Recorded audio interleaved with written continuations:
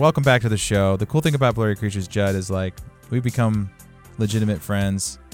We've talked on the phone, we text. That's the cool thing about what we're doing here in Blurry Creatures is it feels more than just a podcast.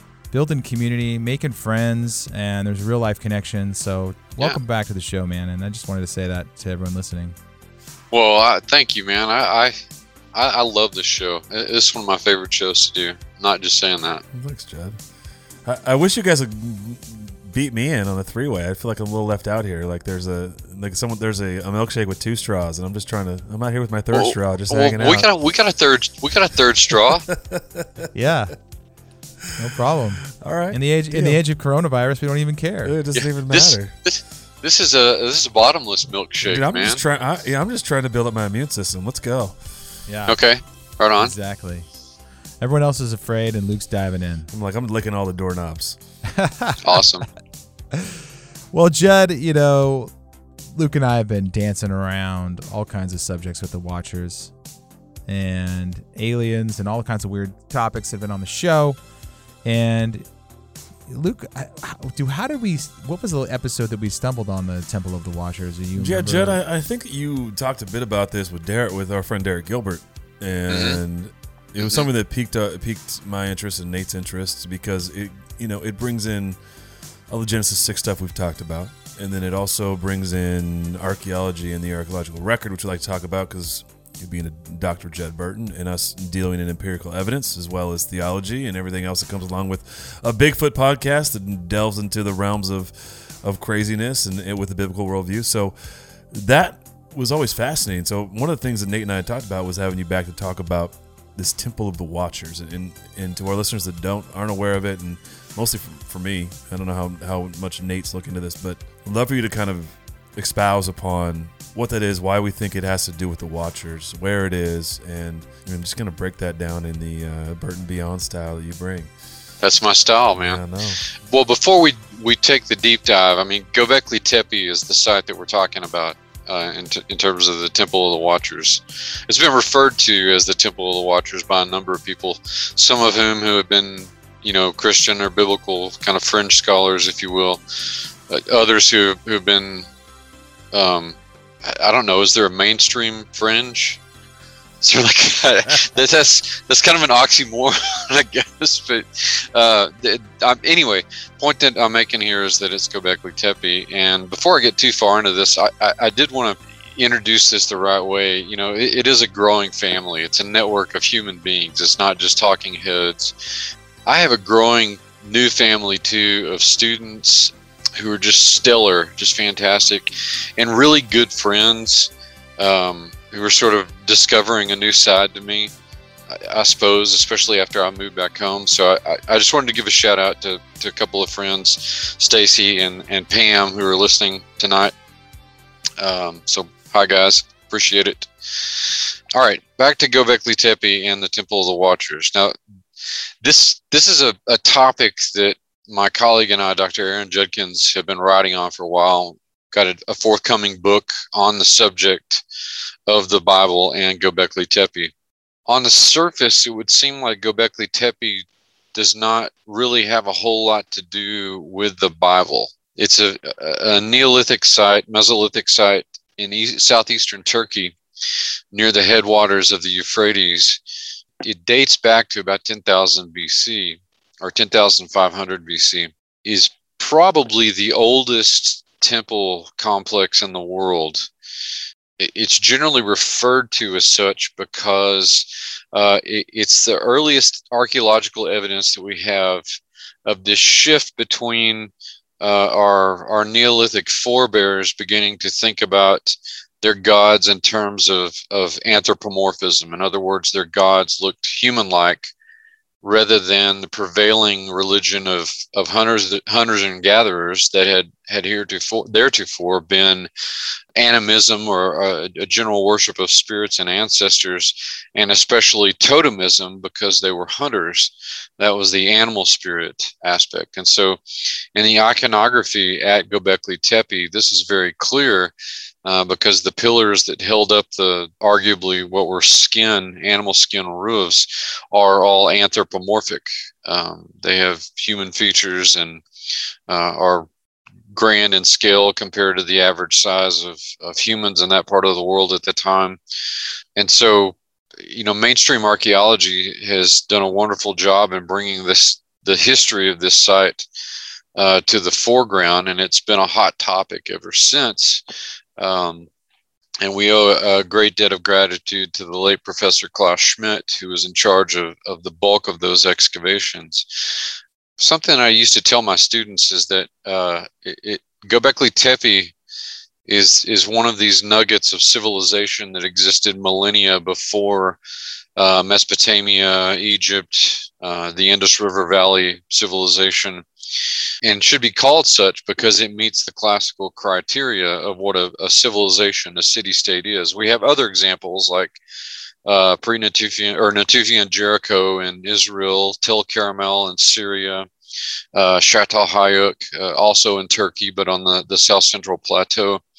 And there's a list of them that meet those criteria. And so in reality, what we have is archaeologically supported evidence of civilizations millennia before. But what I used to tell my students is that for the longest time, archaeology and the humanities in general subscribed to the archaeologist Veer Gordon Child's thesis of the Neolithic Revolution. In other words, what he meant by that is that there were these social changes in organization, but they were brought about by agriculture. Those are the two parts of this Neolithic Revolution. And so, according to Child and any number of archaeologists and anthropologists after him, agriculture had to be the bedrock of city-state dwelling. Well, not only is Göbekli Tepe a good example of civilization before what we thought were the earliest civilizations, but it blows the thesis of agriculture as the bedrock of civilization out the window, because the main reason for Göbekli Tepe's existence is religion. It's the religious impetus, the pull to create this temple complex, this huge temple complex with multiple structures. It was religion that formed the bedrock of this society, and agriculture was epiphenomenal. It came in the wake of all of that as a result of the growing population, which didn't, from what we can tell, didn't stick around all year long. You had some religious functionaries that did, but there were outlying settlements that suggested at certain times of the year there's a pretty substantial number of people here. And so to feed all of those folks, agriculture in the form of emmer wheat, I think, first cultivated and then grown seasonally, came about after the religious rationale for the whole building of the site to begin with. Hey, Judd, one of the things, can we talk about a couple questions just before we, just for context? How much does this predate the flood? Does it predate the flood, as if we're putting it in biblical terms? Not by much. Okay. In my estimation, not by much, I would say. So this is pre-flood, though. We're talking about something that would. It's its origins are pre-flood. Okay. But it's right towards the end of the last ice age, and what conventional dating would say was the late Pleistocene era. We're starting to see the sea levels rise. Whole species of megafauna are dying out or hunted out in many cases, leading up to this series of events known as the Younger Dryas period, which I think contributed to the Noahic flood. But yeah, we're talking about pre-flood. And the other question I have is one of the things I've heard about Göbekli Tepe is that it's an anomaly, right? It blows a lot of theories out of the water because you have all these hunter-gatherers apparently, and then all of a sudden there's this advanced stone building and agriculture, almost like what seemed to be overnight, right? It's kind of this crazy. It threw the big monkey wrench. It threw a wrench in this whole timeline that people had assumed had happened, right? Like, oh, well, people just started gathering into more communities, and they started ag, like you were saying. But this is just like all of a sudden there's a megaliths and stone circles and temples when there wasn't really organizational habitation, I guess you would say, like up to this point. Right. Don't you mean hominid wrench instead of monkey wrench? Hey, there he is. You opened the door. There I had to do Hey, it. I gotta serve a few of those up for you, right? That's right. That's right. I'm sorry I didn't throw you the signal. No, I'll remember good. that next time. Just give me the. It's funny. It's funny that the baseball references. Nate and I were exchanging texts this week, and it's a really dumb inside joke, but we went to a giant mound. This is really poor excursion on our part. We just go to see this giant mound near where we live, this mound city, and Nate shows up wearing a San Francisco Giants hoodie for this trip, and I'm like, oh, you gonna just make everybody think you're playing for the home team here? Right. So it's this thing. Exactly. It's like, are you wearing your Giants dude? Are you gonna wear your Giants jersey so you can play for the home team? Yeah, it's neither here nor there. That's a little messed up, man. I just gotta say. Yeah, yeah, I know, right? You're a Rangers fan down there? I've essentially thrown most professional sports out of my watching rotation for You wouldn't consider them part of it. You wouldn't be watching. No. I see what you did. You're no longer a watcher. I'm no longer a watcher. Baseball. I was a Rangers fan for a while, but I mean, I'd almost rather watch high school sports now. Just for Joe, would you say that like sports no longer makes an incursion into your life? Man, you guys need to take this. I'm here. You need to take this act on the road. I'm telling you. Yeah. Big laughs. We might have to. Let's get back to Göbekli Tepe. Quick question: How far is this from Mount Hermon, the places that we would consider to be the epicenter? Because I know we're getting to the Watchers eventually here. Yeah. Well, it's I don't know the exact distance, but it's in southeastern Turkey, just on the other side of the Syrian border. So I mean, geographically speaking, it's 4 degrees of latitude, lines down basically, because Göbekli Tepe's on the 37th latitude, Mount Hermon's on about the 33rd. So comparatively speaking, not that far as the crow flies, as it were.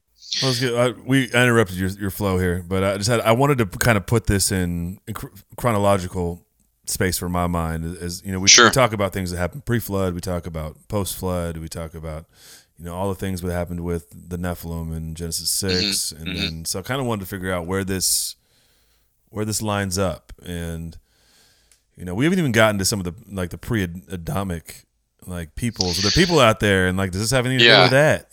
So yeah, well, the chronologies are difficult and problematic for a number of reasons, because you have some people subscribe to a young Earth chronology, some people subscribe to an old Earth chronology. I personally subscribed, and I'm comfortable with an old Earth chronology.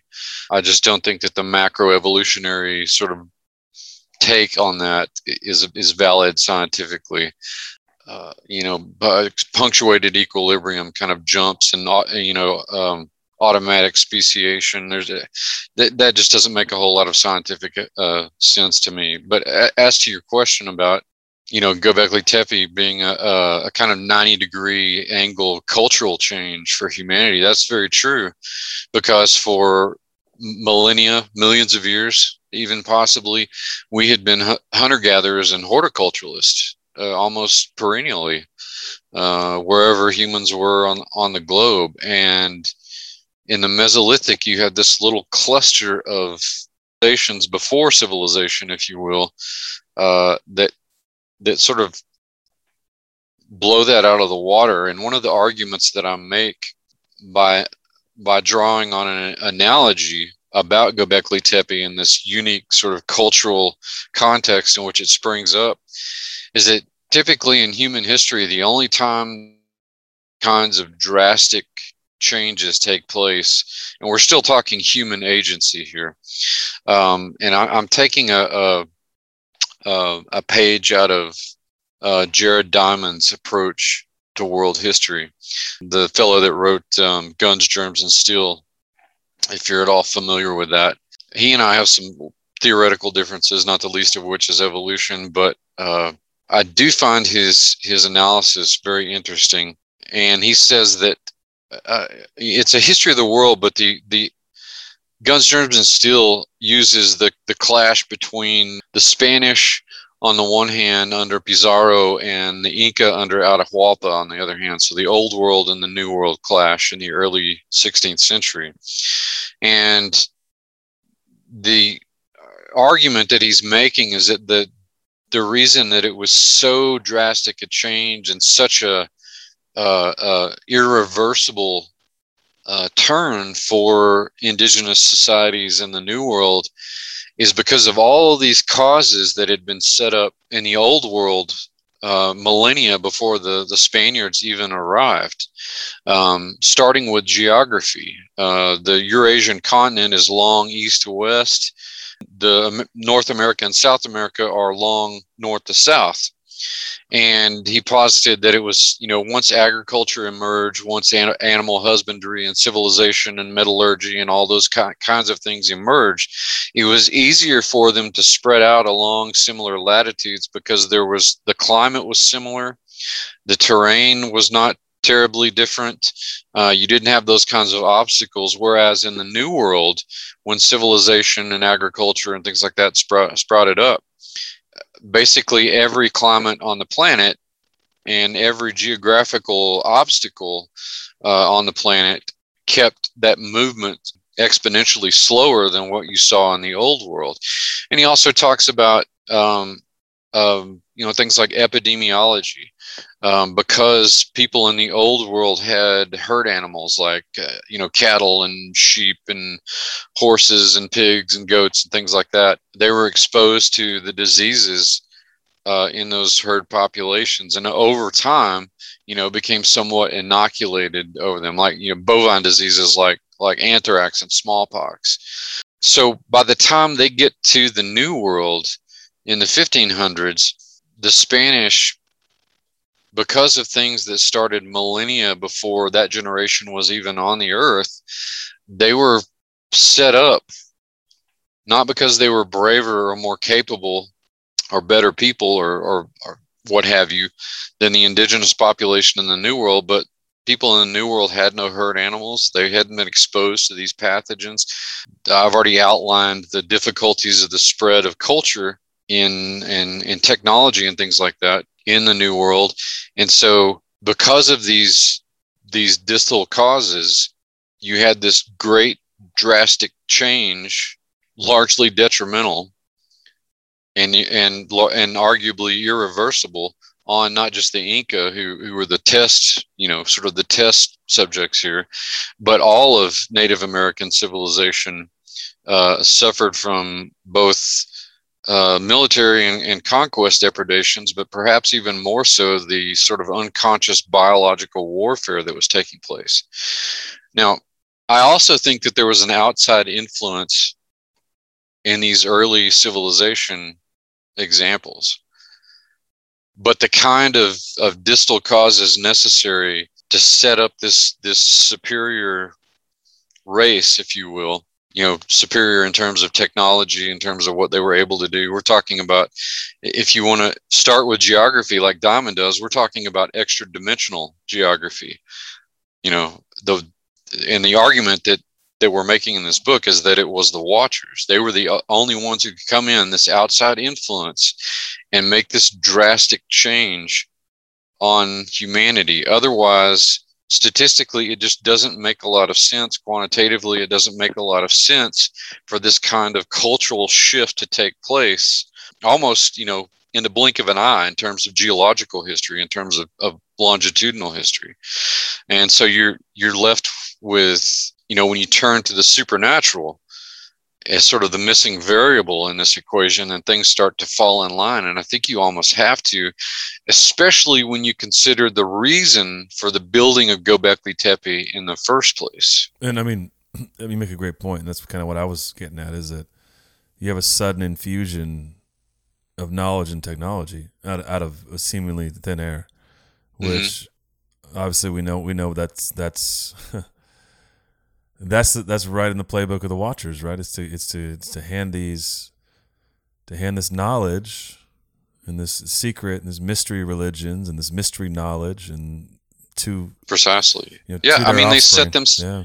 If you want identities for the gods of Göbekli Tepe, then look no further than the Watchers. I'm convinced that this was also a kind of military outpost for the Watchers too, and this sort of leads us into why the region is biblically significant, because it's in eastern Turkey. It's arguably near where Eden was, because we have two of the we know where two of the rivers are for sure, and where their headwaters are, and so with those geographical pinpoints, we can surmise with a degree of certitude that Eden was somewhere in eastern Turkey. The Watchers would have known that. Even if they didn't know the exact location, they knew that they could set up shop close to it, because again, they've got privy to knowledge that humanity didn't. I surmise and posit in the book that they either thought that they could overpower the angel that guarded Eden there, or they thought that because this was thinking in terms of Satan's activity as a kind of coup d'etat, or an unsuccessful, at least a coup, that this political movement, this theo-political movement, to borrow a word from Sharon Gilbert, would garner followers, gradually, or it would seem gradually over time, from our perspective. And so they may have thought that they could persuade the angels, and that the angel that was guarding Eden, but they knew that this place was different, because you read in Genesis about Adam and Eve walking around in the garden with God. So it was this strange country in earth where the heavenly realm and the earthly realm somehow seemed to touch. And my suspicion is that what you have here is what the Watchers and their Rephaim, Nephilim, and especially Rephaim in the post-flood wanted to do. They never lost sight of trying to get back into heaven and overthrow Yahweh. And so you've got a sort of Tower of Babylon scenario here, because it's pretty clear that we're not just talking about a ziggurat in terms of the Tower of Babel. It was something far more than that.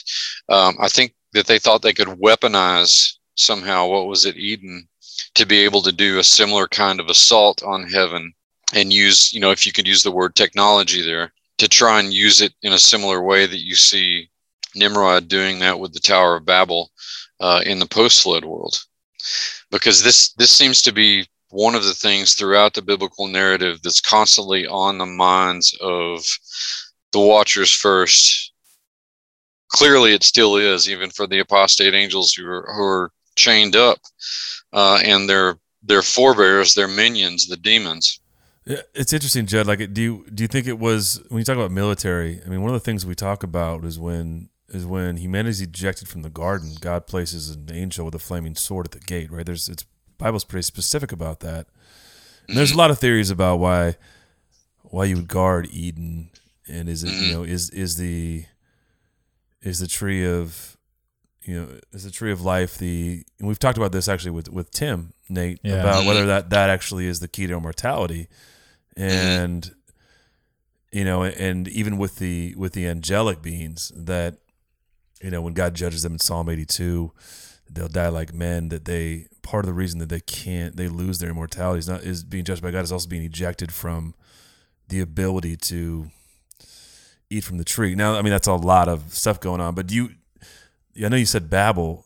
Do you think that in some ways this is not only just temple, but this is an outpost from which to essentially assault Eden? Yes, it's both. Okay. It's both, because I mean and again, we sort of have to enter the mythological mind to kind of understand that, because those two things don't have to be mutually exclusive in the realm of the supernatural. I used the word technology a minute ago, but magic is just as apt when you're dealing with something that sophisticated. And the crazy thing about this thing too with Göbekli Tepe, is if you read up on it, is these are the first stone circles too. I mean, can you talk about that? I mean, because we see that replicated again at Stonehenge, and then you see it in the Wheel of the Giants, and this is something that began somewhere, and maybe it appears that it began here. Yeah, and typically in religious studies and world religions, most scholars agree that circles represent the celestial, the beyond.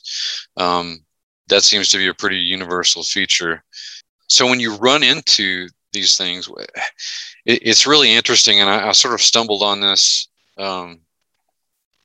in research that's probably going to have to go in another book, a sequel book to this. To the east, generally on this, or to the west, excuse me, of Göbekli Tepe, generally on the same latitude line, the 37th latitude, you run into the island of Patmos. Of course, John the Revelator wrote, the Revelation, the Apocalypse. If you continue on that line through the Mediterranean, you also run into a site which, in my estimation, is turning out to be probably the best candidate for Atlantis that we've come across, and it's on the coastal region of Cadiz, Spain, and of course Atlantis. And you can actually see this from aerial photography and imaging that they've done. Is that you can tell that there are these concentric circles that existed in this site that dates back between, again, the timelines, it lines up really well, dates back to between 12 and 10,000 BC. Which would make it contemporary with Göbekli Tepe. You spin the globe, and on the 37th parallel in the United States, you run into UFO Alley, from coast to coast. And then, interestingly enough, I also discovered that Chaco Canyon, the Anasazi site, and Mesa Verde, the other Anasazi site, are on either side just of that latitude line. Of course, both of those sites contain extensive kivas, the circular sort of pit temples or pit shrines that the Anasazi would worship in. So you've got a whole series, and that's just a superficial, survey on my part, but you've got a whole series of these sites that have these circles in them that were used in the religious ceremonies and had direct purpose in the religious ideation of these people. I find that because it's on the 37th parallel, I find it hard to believe that that's incidental. Judd, why is that? I mean, because we haven't really talked much into this, and so I think this is a really good topic. Just even a good caveat. Like, I've watched enough videos and seen enough things about the pyramids and these temples, these really big stone, like megalithic temples that all exist on certain parallels or corresponding spots on different parts of the planet. Like what, and people espouse a bunch of ideas, right? It's like it has to do with energy, these are power plants, and they all were set in certain places, specific and strategic places. But then you look at it, and it's like they are so strategically put. It's like you put a pin on the globe, like you were putting. But why? What is it? In your mind, what's the significance of the 37th parallel, or the lines we find the pyramids on and the temples on? Yeah, well, that's a fantastic question. I mean, I'm still grappling with it myself, but clearly, there's something to be said about the thesis about ley lines, is what they've historically been called. Like you said, everybody kind of has their own take on what they were. Personally, I don't know. I tend to think that they had something to do with the facet of stone technology that we're least familiar with. Of course, we're often, when most people hear stone technology, they think lithics, they think, dart points, spearheads, flint knives, rock hammers, that kind of thing. But there's some facet of stone technology that we at the end of the day, we have to admit we don't exactly know how it was used, how they built, at least a significant portion of these, particularly the megalithic structures. What we do know is that a lot of the rock they use is piezoelectric. So they conducted various kinds of electricity well. Just under the auspices of speculation here, you could think of your computer or your smartphone as a collection of rocks and crystals. That's basically what it is. I mean, it's rare earth minerals, silver, lithium, quartz, put together in a particular way. All of those things existed on Earth at that time. There's no reason to think that particularly given, a one-up, let's say, on the technology by these extra-dimensional beings, the Watchers, that humanity wouldn't be able to utilize that kind of technology. And I think that's one of the big untold stories, the details of which I'm still trying to piece together. But I think, a lot of researchers, a lot of scholars with open minds would agree with me that there's a substantial component of so-called Stone Age technology that was highly sophisticated that we don't understand at this point. Well, yeah, I mean, we talk with Derek Olson, Nate, about like what I think they call the walls, like the morphic or the metamorphic walls. Like you have these non-square walls see over the planet, right? The wall, like the ones in Peru, in particular. Yeah, but they exist other places on the planet too. It's bizarre. It's almost like the rocks were melted into place. It's that stuff we don't know, and it's shocking. As intelligent as we think we are and have become. Yeah, and what's amazing and disheartening to me is that so many of my peers are in academia are afraid to go there. They're afraid to say I don't know about something, and it just doesn't make any sense to me. I mean, even if it's somewhat fantastical and sort of stretches the imagination, it isn't that reason to continue questioning it and not necessarily poo-pooing every every hypothesis that comes along. It's hard. It's you just get in that group think and you continue to plow the field and you push it that far and you just got to keep going, Right. That's what a lot of what we hear on this is just, people are very initially pretty skeptical that how could all this stuff just be so easily hidden, and how come no one talks about it? The more society barrels on, and like all things that are helpful for you to make sense of the world seem to be hidden, right? Mm-hmm. Yeah, in a lot of cases, yeah. Seems like by design. Well, I'm sure that's part of it. You guys have heard me talk about early civilizations before these, civilizations before, like we're talking about today, before Mesopotamia and Egypt. And there's a real issue in the textbook industry and the publishing industry for college textbooks and high school textbooks that deal with ancient history and world history. They typically treat prehistory as this sort of speed bump, this quasi-knowable speed bump to get on to the, what they consider the more valuable in the first real civilization, which of course is preposterous, is absurd. It doesn't even fit their own narrative. But Mesopotamia, Egypt, the Harappans, those are the big three that are pushed as the earliest contenders for civilization. When if we use the same criteria that we judge those civilizations by to look at sites like Göbekli Tepe, Çatalhöyük, Natufi and Jericho, Tel Karamal, et cetera, then we, at the end of the day, we have to say that these are also civilizations, and they are 7,000, 6,000, 5,000 years older than Mesopotamia, Egypt, and Harappa.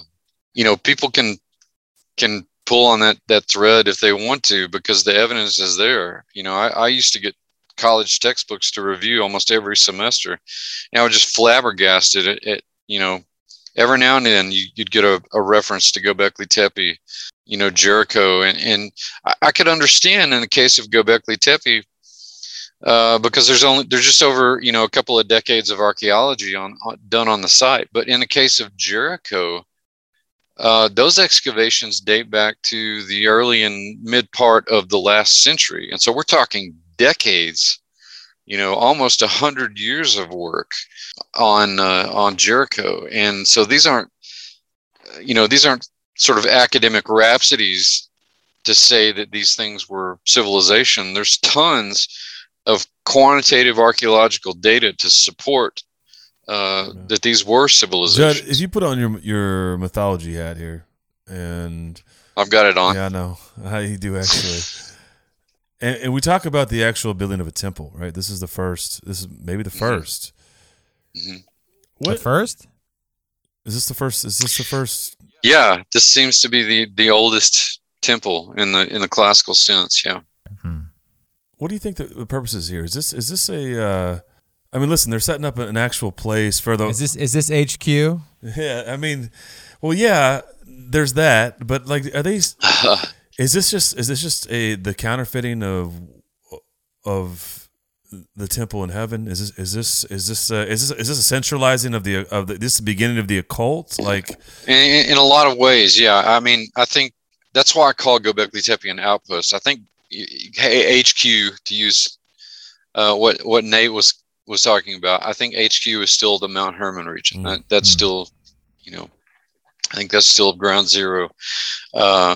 But clearly, you're looking at evidence of their machinations in other parts of the world. Yeah, it is the beginning of.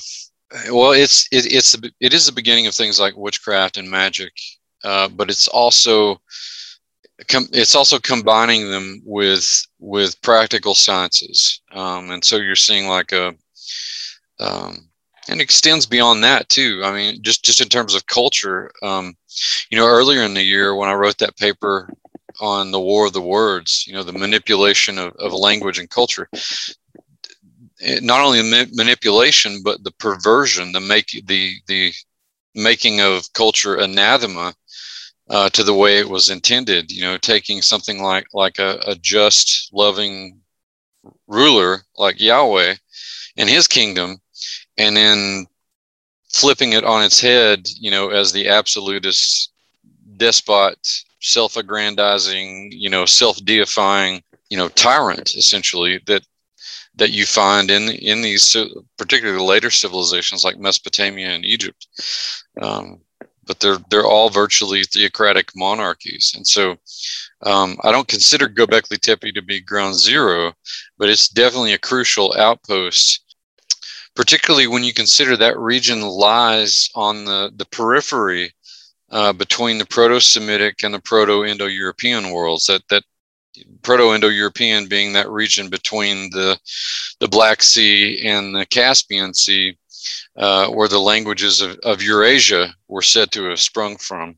And not to retread old tires, but we covered some of that ground, in the discussion about that paper I wrote. But the big example there being the word for king, starting with the initial morpheme or syllable, starting with an R followed by a vowel. And of course, you don't get too far into it, and there's just a profusion on both sides of the Proto-Indo-European heartland, if you will. And arguably, it certainly has ramifications for the ancient Near East and the prehistoric Near East, because the earliest Mesopotamian civilization, the Sumerians, actually came from that region of the Transcaucasus, the Proto-Indo-European heartland. They were not a Semitic people. In fact, their indigenous name is Kian-Gir, and they would have, over millennia, made their way down from that region of the Transcaucasus into eastern Turkey and been exposed to the remnants, the legacy of all that Watcher influence. And then, of course, they bring it to Mesopotamia, and they become the mother civilization of Mesopotamia. So there's, tracking along the lines of mythology and the establishment of a religion based on these these anthropomorphic deities, which is what you have in the ancient Near East and certainly the ancient Mediterranean world, and in many other parts of the world. These things set themselves up as the elder gods, sort of the equivalent of the Titans in Greek mythology, and their progeny who did rebel against them, the Nephilim and the chimeric Nephilim as well, were they, along with the post-flood Rephaim, were like the Olympian and the other sub sort of taxons of lesser gods in that pantheon. Yeah, it's Hercules, right? And yeah, well, I mean, Gilgamesh and all that. Yes, it jibes very well with the divine council thesis. We're talking about the same thing. That it's all a perversion of Yahweh's original divine counsel. Where you see it mimicked in all these other places, but it's a cloudy, shadowy reflection of the pure and original. Right. They put the serpent at the top of the pile. Precisely. Instead of Yahweh. And a lot of these that may have something to do with the reason that these temples were circular, was a kind of nod to the Nakash, the serpent, Satan in the garden, because a lot of these circles also can be interpreted as the Ouroboros, the snake swallowing its own tail. This was a symbol known in antiquity and arguably in prehistory too, that was well known in the most antique corners of the ancient Near East. And in fact, you mentioned one of them that was in the Phoenician backyard, Gilgal Rephaim, which is in the Golan, could be interpreted as an Ouroboros as well, because it's right next to a feature that Doug Van Dorn discovered called the Serpent Mount. And the very name, Bathan, in Ugaritic means the land of the serpent. And so I suspect that in some way these are iconic and emblematic, a kind of nod to the Nakash, because the Ouroboros represents, just like circles, it represents the celestial, the eternal.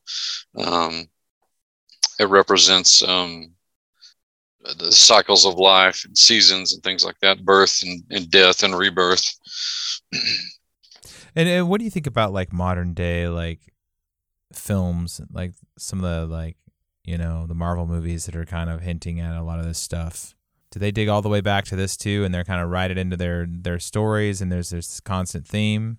Like a great external threat is headed towards the planet, and it's going to take these unique individuals to repel it, something along those lines. Yeah, like just the themes of there's these demigods of old, and it's kind of repackaged in a new thing, and it seems like the same story is being told over and over and over and over again. But we're talking about the original, the OG. Right. Spot. Yeah, I'm in a way. I do think both the major comic houses and other ones too, outside of Marvel and DC, have done this. In large part, superheroes have kind of taken over the role of those stories that we find in mythology, and some of them come directly out of mythology. In the case of Marvel, you have Thor, who was the son of Odin, in Thor and Loki were sons of Odin in Germanic and Norse mythology. In the DC universe, Wonder Woman is an Amazon who you find prolifically in a number of instances in Greek mythology. Aquaman was from the kingdom of Atlantis, and so you've got this sort of connection back to the ancient, specifically the classical world on the part of DC, and then Germanic, and both of those universes are quite diffuse in terms of the the personages that they're peopled by. But yeah, you're right. To me,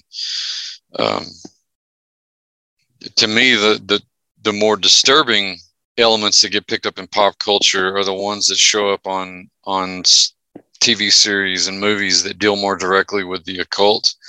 Where that turn things like vampires and werewolves and witches and things like that into, the protagonist of a story or the hero of a story. That is a very dangerous dalliance that pop culture has been comfortable with for a long time. Yeah, it's the conditioning of creating a sympathetic character out of an evil entity, right? I mean, it's sure. Do you think that this original site, is going to be something in the future? Some sort of.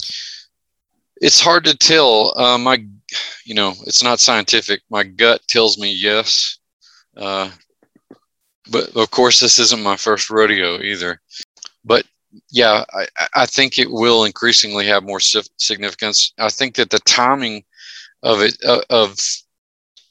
of its finding is also significant, in this generation, because, until 1963, we didn't know anything was there. And it wasn't until 1994 that Schmidt started the excavations on the site. I think something like only 10% of the site has been excavated. It's immense. It's 300 meters square. So we're talking about a very large site.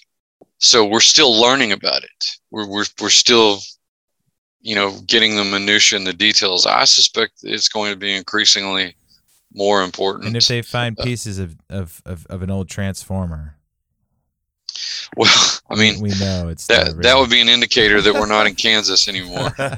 We're not in Eastern Turkey anymore. It sounds like a movie. Judd, I've got a question about specifics in architecture, and maybe you don't know the answer to this, but maybe I would suspect that you're the best person to answer. If this is the first real standing stone type temple, right? We have 16-foot, 7 to 10 ton rocks. And then we see this replicated 6,000 years later in Stonehenge. What is the significance, do you think, of the standing stones, right? I mean, this is the first time we're seeing it, these stones, these big stones, and some are carved and some are not, but stood up. And obviously they're in the circles. We kind of covered the circle thing, but do you hypothesize or do you believe it has to do with these standing stones? Because we see this now.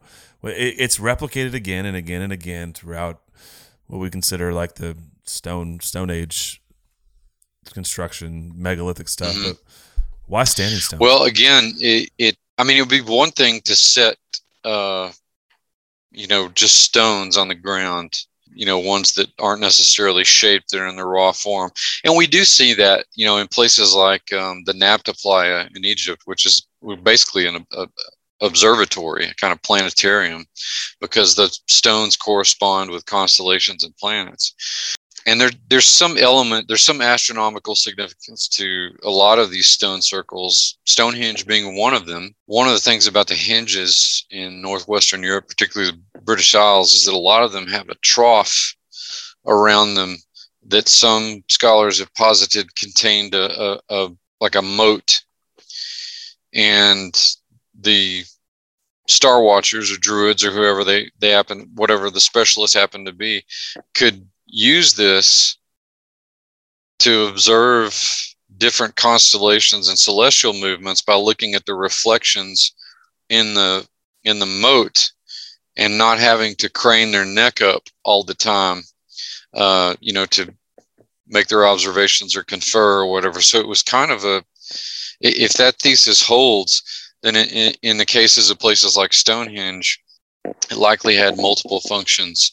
As an observatory and also a kind of a temple probably at some point as well. So that's what I'm saying. These roles are not necessarily mutually exclusive, particularly the farther back in time you go, because these people are not they're not intellectually compartmentalizing their fields of study or their elements of culture like we do today, which is something that you find in a lot of modern kind of non-literate, non-industrial peoples, that are still living at a Stone Age level. But as for Göbekli Tepe, where you have these clearly anthropomorphic pillars, in my estimation, this is another, reflection of a kind of council of the gods. This is the model that was, it was taken directly from heaven, and as I said, it was perverted for the fallen angels, the Watchers, their own particular uses. At least to some degree, the circles in a lot of these sanctified sites are representations of that divine counsel, or a perversion of that divine counsel, if you will. And again, this is very much congruent with the conventional idea that circles represent the celestial, they represent the heavenly, they represent the beyond. One of the things I think about is like how you see these progress, right? You go from Göbekli Tepe to the Stonehenges, and then you get into Egypt and these, more what we consider organized civilization, and become these phallic symbols, right? You have these obelisks and stuff, but it started or statues that have, that appear more animated. You talked about why did they stand them up? Well, I think that's part of giving them the imagery and visual tonality of animation. That these are not just stones on the ground, but they're meant to represent movement and posture and things like that. Do you think that like we talk about the idols of the biblical time, where they took these idols of stone and wood, and they essentially they tried to do their things to have these inhabited, right? It wasn't that the stones or the wood were anything particular, but they tried to have these spirits and these entities inhabit these. Do you think that's maybe some of what was going on as well? Were they having these? Absolutely, because that idea of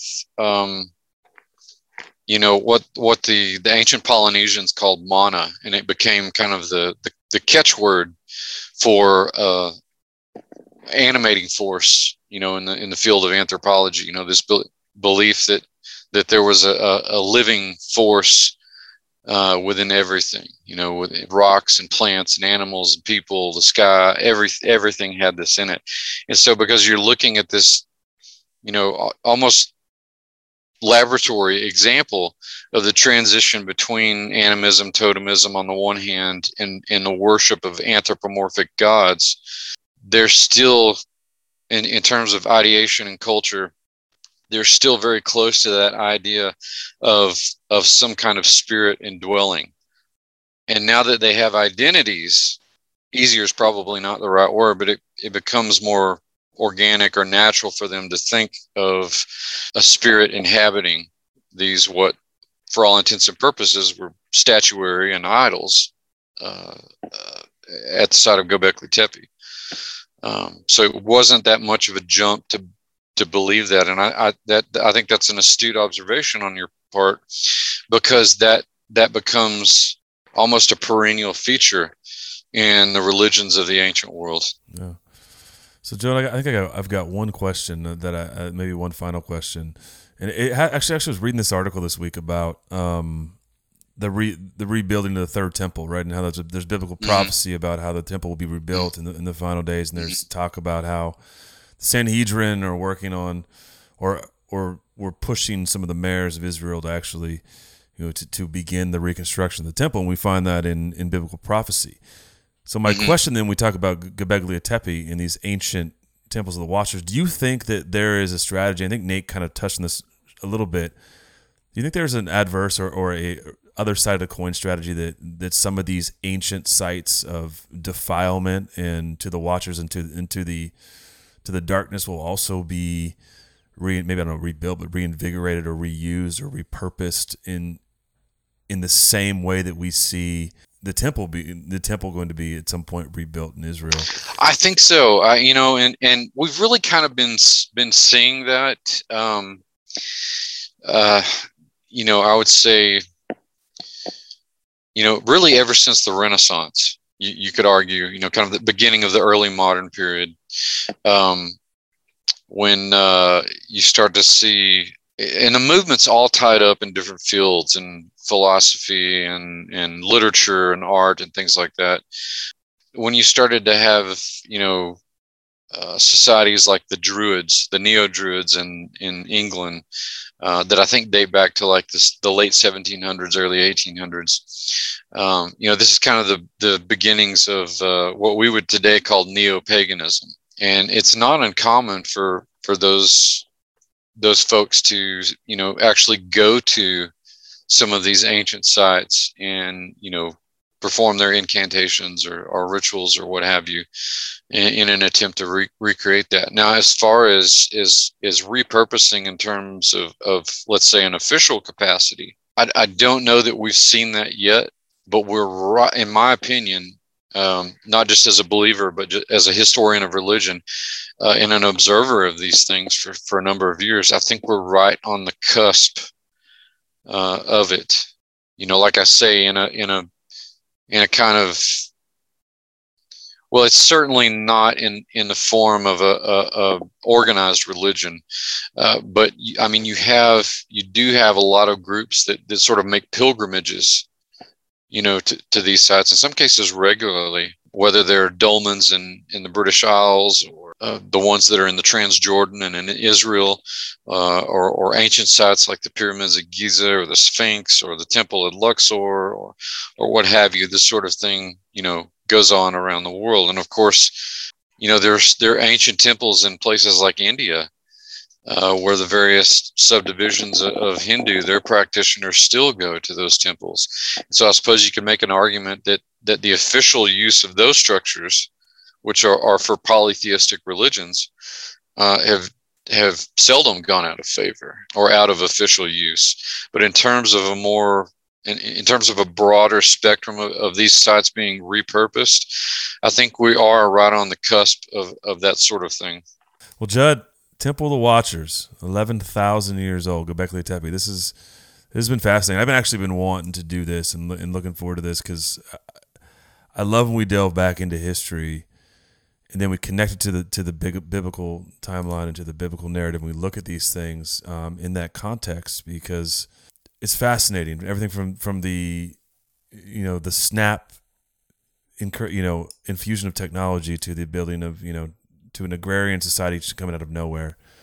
Mm-hmm. You know, this thing was ignored for years. I think that's also fascinating. When you said that, I think of Enoch and how, mm-hmm. you know, Enoch was supposed to be, was written for a time as this. It would be rediscovered yeah, you know, and here we are with more, you know, just more history that mm-hmm. just points back to the things that we see in the biblical narrative and the beginnings of, you know, of the great war that we find ourselves in now. Yeah, and I mean, it's an exciting time. Observe that this stuff is just sort of unfolding right in front of our eyes, and at the same time, we're kind of, you know, people that move in these, you know, in these circles like we do. We're kind of the speakeasy of truth and knowledge, you know, in the new era of prohibition, where knowledge and truth are under prohibition and censorship. And it's like I used to tell my students, it doesn't matter, but people are hungry. More people are hungry for that, you know, and I think that's a good thing. But I used to tell my students, you know, it doesn't matter if it's cocaine or Tickle Me Elmo, if you make it illegal. There's already this sort of, you know, illicit market for it. Right. But, you know, that's kind of where we are right now. And it's becoming increasingly more so now, you know, all joking aside. I agree. I'll have a double.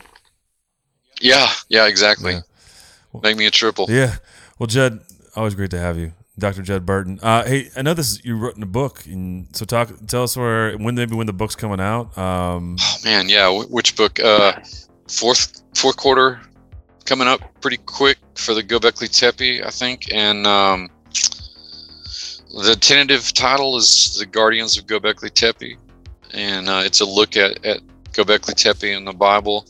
I've got another one coming up that'll probably be ready for October, called The Van Helsing Way, which is about a biblical perspective on vampires and werewolves and zombies and ghouls and kind of the folkloric manifestations of the demonic. October, it's a good time. I mean, look at this guy, marketing whiz here. Let's get it up for Halloween. Well, I don't know about marketing whiz, but you know, people are that's a good time to have those conversations with people, is because they're already, you know, they're already thinking about that sort of thing. So follow Judd on Facebook. I know we do, and Judd, I know you've got your courses as well. So if you want to plug those. Yeah, absolutely. And I'm garnering new students every week. You know, this is sort of the material that gets left out of the seminary, you know, education. And so if you want that, you can get it here. all 6 of my programs are on sale this week for $105 each. That's one of the lower sale prices that I've had, but I think that this material is so crucial for this time. I want to give people the opportunity to delve into it, and I've got something there for everybody. There's the biblical anthropology, that's culture and history. There's biblical demonology, speaks for itself. Preternatural morphology, which has become the sort of Monsters 101 class, very, very popular. World mythology, which would have bearing on what we talked about today. In an ancient Near East, and also a Mediterranean civilization program as well. Judd, I'm getting in one of these times, Judd. I see it all the time. And I keep thinking, man, when my work slows down a little bit for me, I'm coming. I'm gonna be in the front row, annoying the heck out of you. I can't wait. I can't wait, man. I know you'll be a great student. And when you finish, if you go into the graduate studies, I'll even put Dr. Meme on your certificate. Now we're talking. There you now go. we're talking. Although the funny thing is that Nate is actually Dr. Meme. I just get the title. We'll have to come up with a suitable appellation for you two, then, Right. Luke. I like it. With a picture of Chris Farley on it, of course. Only Chris Farley. No. That's it. But likely by the time you get all this edited and put up, the week will have ended. But I tell you what, for your listeners, if they'll just email me at professorburton@yahoo.com and put Blurry Creatures in the subject line, I'll give them the sell price, the 105 sell All price. right. Deal. You heard it here. Thanks, Judd. Yeah. Judd. Thanks for Absolutely. coming on, buddy. Always good to see you, Judd. My pleasure. Thanks, guys, for having me on. Absolutely.